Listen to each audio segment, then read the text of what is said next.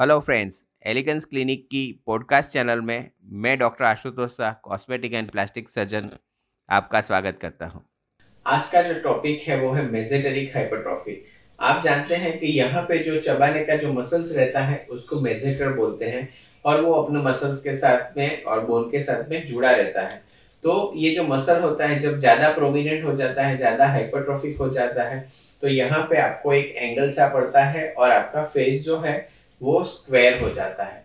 ज्यादातर square face mails में बहुत ही अच्छा दिखता है, लेकिन फीमेल्स के लिए स्क्वायर फेस अच्छा नहीं दिखता है, उसके लिए ओवल फेस की जरूरत पड़ती है। ओवल फेस अभी फीमेल ब्यूटी के लिए माना जाता है। तो अगर आपका फेस स्क्वायर है या आप मेल से फीमेल ट्रांसजेंडर बनना चाहते हैं, तो आपको फेस ओवल करना जरूरी बन जाता है आपके ब्यूटी के लिए। तो इसके लिए आप सर्जिकली भी अंदर से मेसेटर मसल्स को निकाल सकते हैं या कम कर सकते हैं, लेकिन बिना सर्जरी आप अगर ये प्रोसीजर कराना चाहते हैं तो मेसेटेरिक हाइपरट्रॉफी के लिए बोटॉक्स इंजेक्शन जो है वो सबसे सटीक उपाय है।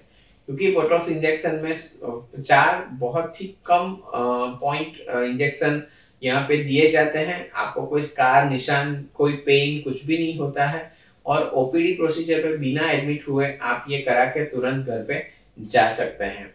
एलिगेंस क्लिनिक में मैं doctor Ashutosh Shah, train botox injector और कॉस्मेटिक प्लास्टिक सर्जन हूँ, जो आपको सर्जिकल या नॉन सर्जिकल दोनों ऑप्शन से आपकी मेसेटरी हाइपरट्रॉफी को हम करेक्ट कर सकते हैं। तो आपको इसके बारे में और जानकारी चाहिए तो आप हमें 9879546805 यानी 98 795 46 805 पर कांटेक्ट कर सकते हैं। और थैंक्स फॉर योर टाइम।